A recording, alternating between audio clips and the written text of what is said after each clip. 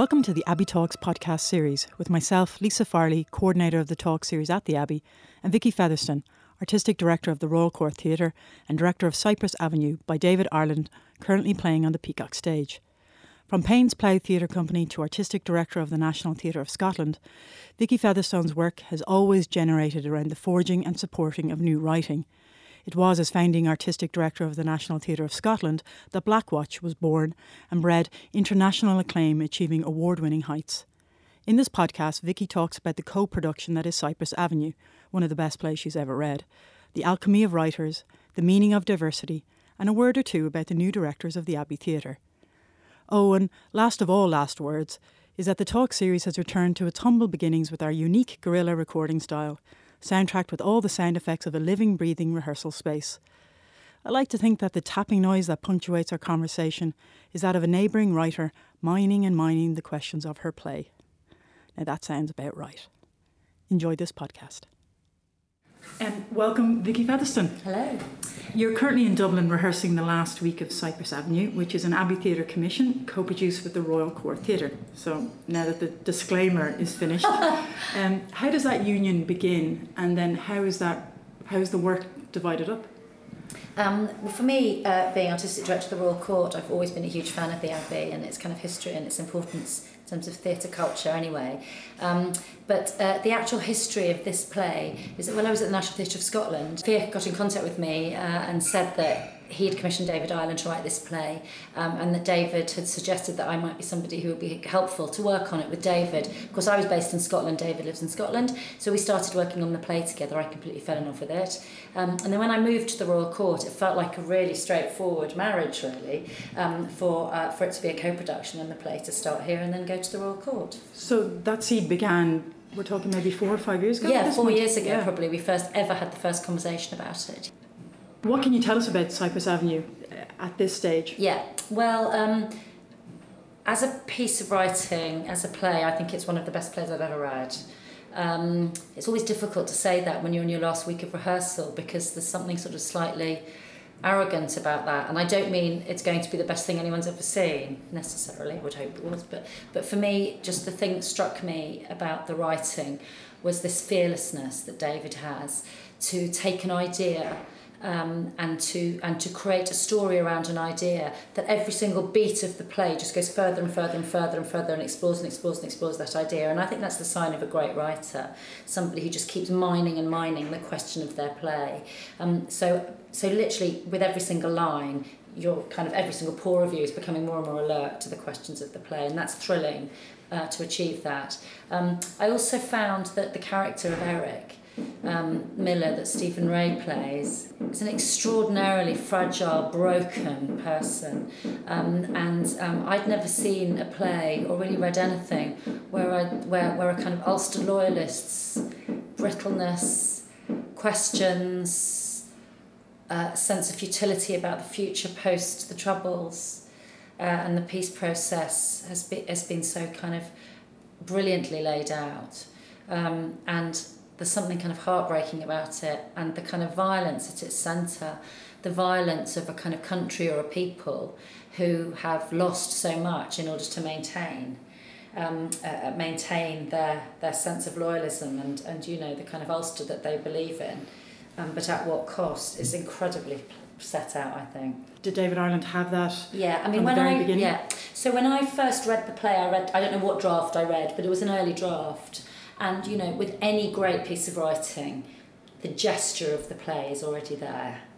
So, the things that we now look at the play and go, wow, this is extraordinary, that was all still there. All my role has been, and also, Aideen Howard was part of this, and Jessica and Fiach and everybody, has just been to help hone that and ask the questions for David that it becomes as sharp as possible. But David had it all, really. We're just bystanders for his brilliance. And when you reference, I suppose, that David has had the courage of his convictions and he just keeps going further and further and further, and there is the reference that the other character in this play, the little baby, looks like Gerry Adams. Yes. The legality around that. Yes. How does that even work? How do you operate with that sensitivity? Yeah. I mean, in that position, even though it's a co-production, I haven't had to take huge responsibility for that, because that's something that the board at the Abbey and Fiach and Jessica have been incredibly brilliant about. And I think what the Abbey always wanted was that what the play should be as extreme and as outspoken as the play needs to be as a piece of art. But actually, how do you kind of mitigate the risk within that in terms of what the play's saying? Of course, what's important about the play is that it's not what the writer is saying or what I'm saying or what the Abbey is saying. It's what this really messed up character who goes on a kind of psychotic episode due to kind of post-traumatic stress of his religion and his city having been at war. It's what he says. So it's a really difficult thing to make the case in a legal situation that actually this is not our view. This is the view of a character that is undergoing a kind of episode, a psychotic episode, and is full of hatred and is broken and brutalised. So that's a really difficult balance. But we've had to make quite a few changes to the play as it's gone on, just in terms of the advice from the lawyers. Now, not only, as you say, you're not only director of Cyprus Avenue, you are also artistic director of the aforementioned Royal Court Theatre. So what does that title enable you to do? Have a lot of fun and not sleep very much. There we go, the end. Well, I mean, it's always a dangerous thing. I mean, you know this at the Abbey, about talking too much about the history of somewhere, because one of the things I always say is we have to stand on the shoulder of giants, but really we always have to be looking forward. But, to kind of inherit the theatre that started in 1956, which was about rejecting the kind of elite form of British theatre up to that point, the sort of form of theatre which felt like it was always looking backwards, and to bring new stories and new ideas and new forms both from Europe. The first Brecht plays performed in London and performed at the Royal Court.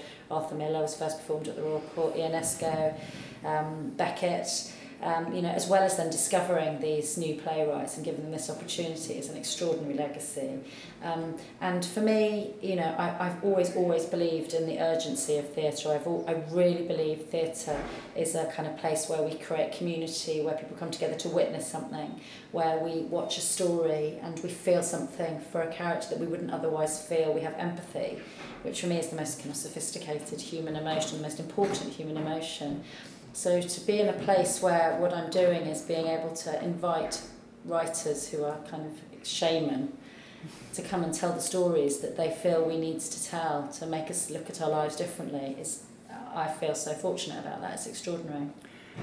And who do you consult with, or do you have to consult other people on your programme for the year? Because I'm conscious of that, and I'm also conscious of, I suppose, what you think the public want to see, and then what your vision is as well. Yeah. Well, what's interesting is that when George Devine, who was the person who created the Royal Court, what he said was that he wanted to create a theatre that was ahead of public taste. Because, of course, if you create something that is within public taste, with all due respect to the public, it will end up being conservative with a small c, because we don't really know, we can't really imagine things we haven't seen before. So if you say to somebody, what would you like to see? They can only say something they've already seen. And that's how television drama works, So what he wanted to create was something which was an ahead of public taste. But you need to be able to bring an audience to that. So it's a very interesting balance about trying to create theatre, or writers that want to push the boundaries of what writing for theatre is and what the form of theatre looks like and who theatre is for, and then try to build audiences and keep them with it. Luckily the Royal Court isn't too big, it's like 360 seats, and then we have the theatre upstairs, which is 80 to 100 seats. So the risk in terms of a sort of cavernous auditorium being empty while we have some kind of weird play on that we think is changing the world that no one else agrees with is not that great. But there's a lot of work that the Royal Court's produced, and I've produced over the time, that people aren't as convinced by at the time as we are, and then actually often people go, oh, actually in retrospect that piece did say something about so and so. One of the big things for me about the Royal Court is that, it's always been called the Writers' Theatre, is that actually we also have to encourage the work that goes on to be work that is also influencing other writers.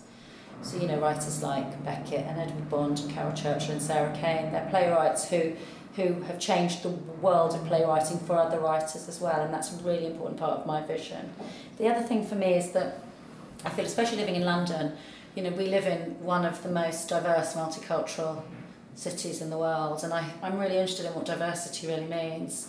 And we talk about diversity as meaning geographical diversity, as being cultural diversity, as being gender, as being sexuality, as being disability and not yet disabled, as somebody once said to me, rather than able-bodied. It's great, isn't it? Yeah, true. Disabled and not yet disabled, because 80% of people who become disabled were not disabled when they were born. It's really interesting. Yeah. But you know, so for me, that kind of sense of equality and who are the stories for is really, really important. And so what I really want is that we create work, and the whole organisation is run by people who represent the city that we live in, whatever that means. I'm also really interested in challenging what we think are the narratives, you know, because for all of us for so long, you know, we have been...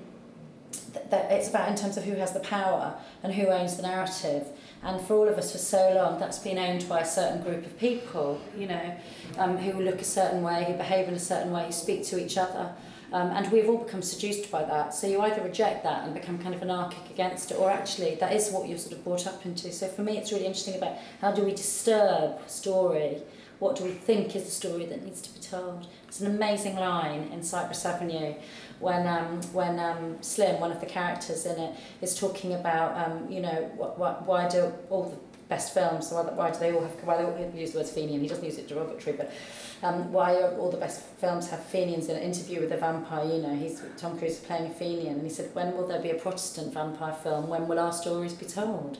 And obviously he's psychotic, but it's a really interesting thing about who owns the story and who needs the story to be told.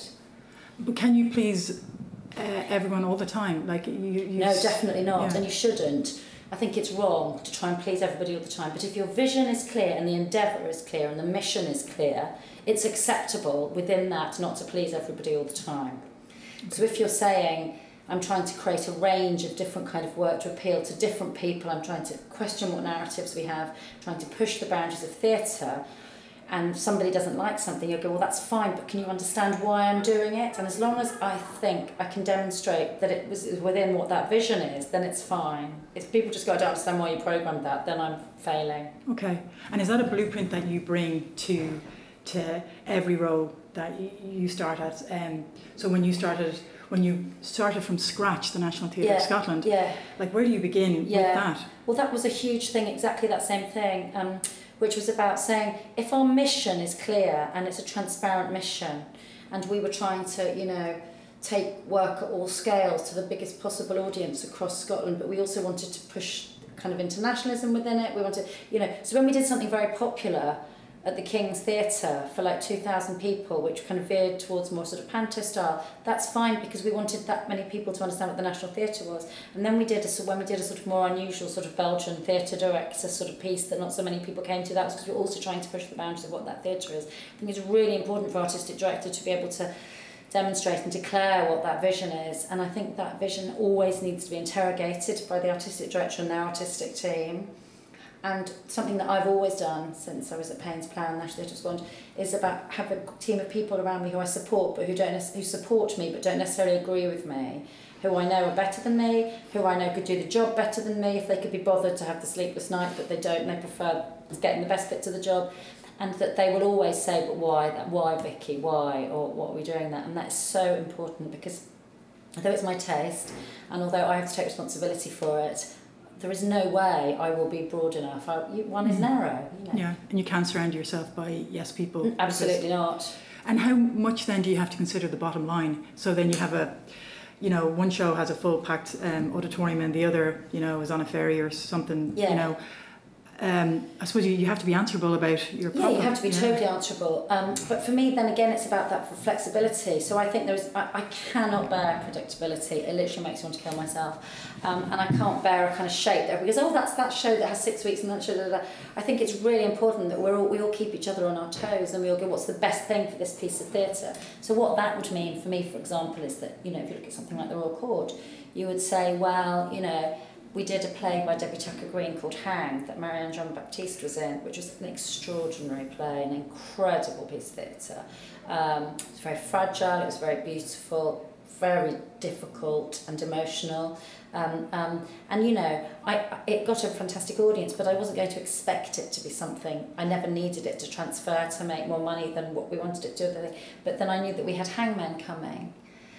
So for me it's very much about, with integrity, but with flexibility, about saying this show can carry the risk for another show.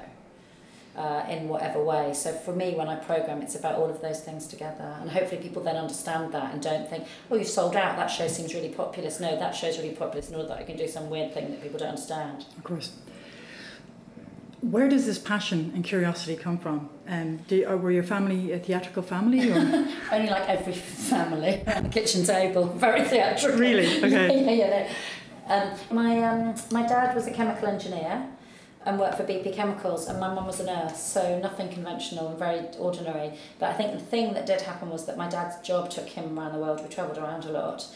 So I'm the oldest, me and my brother and sister were always being thrown into new situations. So I think some people really respond to that, and some people wish that they could just stay in one place, and we really responded to it. So I have that's perfect for theatre, always creating new sort of worlds and communities.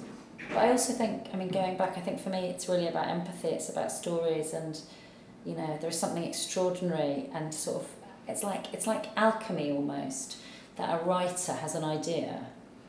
Our writers live in the same world as I do, and we read the same newspapers, and then I go out and have a pint and then go to bed. And writers go to bed and this thing starts to turn from a picture in a newspaper or an idea or something that someone said into something which can become three-dimensional and change an audience. And I think that is extraordinary, and I'm addicted to that. But mind you, you're the very person that reads an article in the newspaper and creates and commissions Blackwatch. Yeah, but I have to ask the writer to do it because I couldn't do it. Okay. So it's about saying to Greg Burke, this is a really important thing. I don't know how to make the alchemy happen. You will understand it at some point. And he went, yeah, and he follows it. But so you have an eye for that, though. Yeah. You're aware that you have an eye. Well, that's about things that I think are politically or emotionally important in the world, about what stories should be being told, Do all your risks pay off? No. Well, actually, do they all pay off? Yes, because, as Beckett said, fail better. So in that respect, every risk pays off, because even the ones that come back and bite you on the bum, you have learnt from. So I think not taking risks is the worst failure in theatre and in life. And I actually begin to feel slightly insecure if I don't feel I'm taking risks. If I feel I'm within a comfort zone and I sort of know where I am, I know it's going to be shit, or I start to feel really insecure about it. I feel much more confident when I'm making a decision which is going into something I don't know or I don't understand, and bringing people with me to do that. So you get insecure when you're in secure situations? Yeah. I'm a bit like, this is just like Smug, and it will be mediocre, and it may be fine, people might like it, or it might be successful, but this isn't what we do it for. We need to always be jumping into an unknown.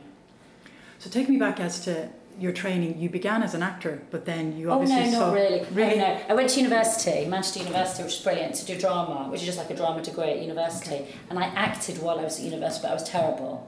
Okay, so you didn't. I was literally you were just right. like when I was 19, like doing stuff on stage. Okay, but that must inform your directing, though. Yeah, it probably does, but it's a long time ago now. So I sort of, I tell you what it did. It made me want to become a director, because I realised that I was never in the moment. I was always outside it, thinking about a bigger picture. And my friends who were acting were just kind of in it, and really, I was like, oh, that's really weird that you can be so engrossed. So it made me decide to become a director. And your empathetic streak, I suppose, enables you to see every actor's perspective, I suppose. I hope so, and I think for me it's a really important thing that when, a group of people come to work together to make something, the responsibility that we all have to each other as humans, and, we're often being paid, publicly funded, and when it's not just that, it's about other people who've given us money to make what we make, I take all that responsibility really seriously.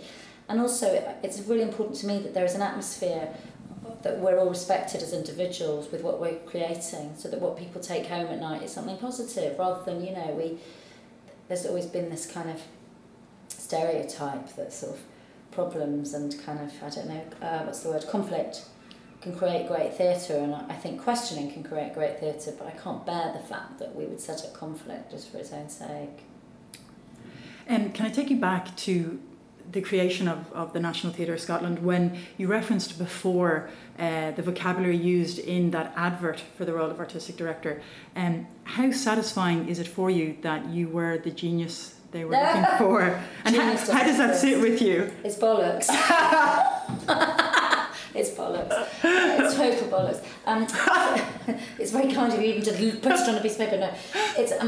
I think that people, we often say this, but people really overuse that word.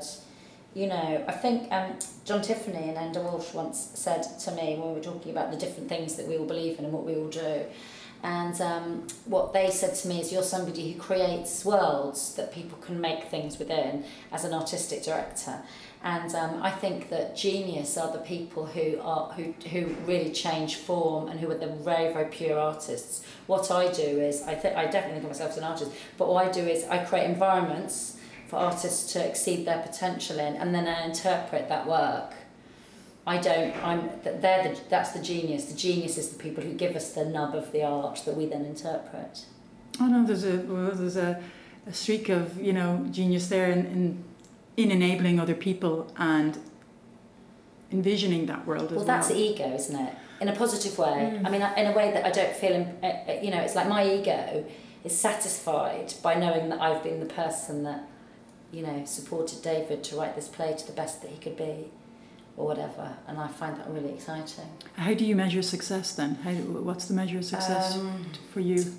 I think it's very instinctive, isn't it? I feel it's whether you feel you've done your best work, whether you've communicated to an audience, whether you've done it with integrity, and it's a sound piece, really. That's the criteria you measure? Yeah, I think so.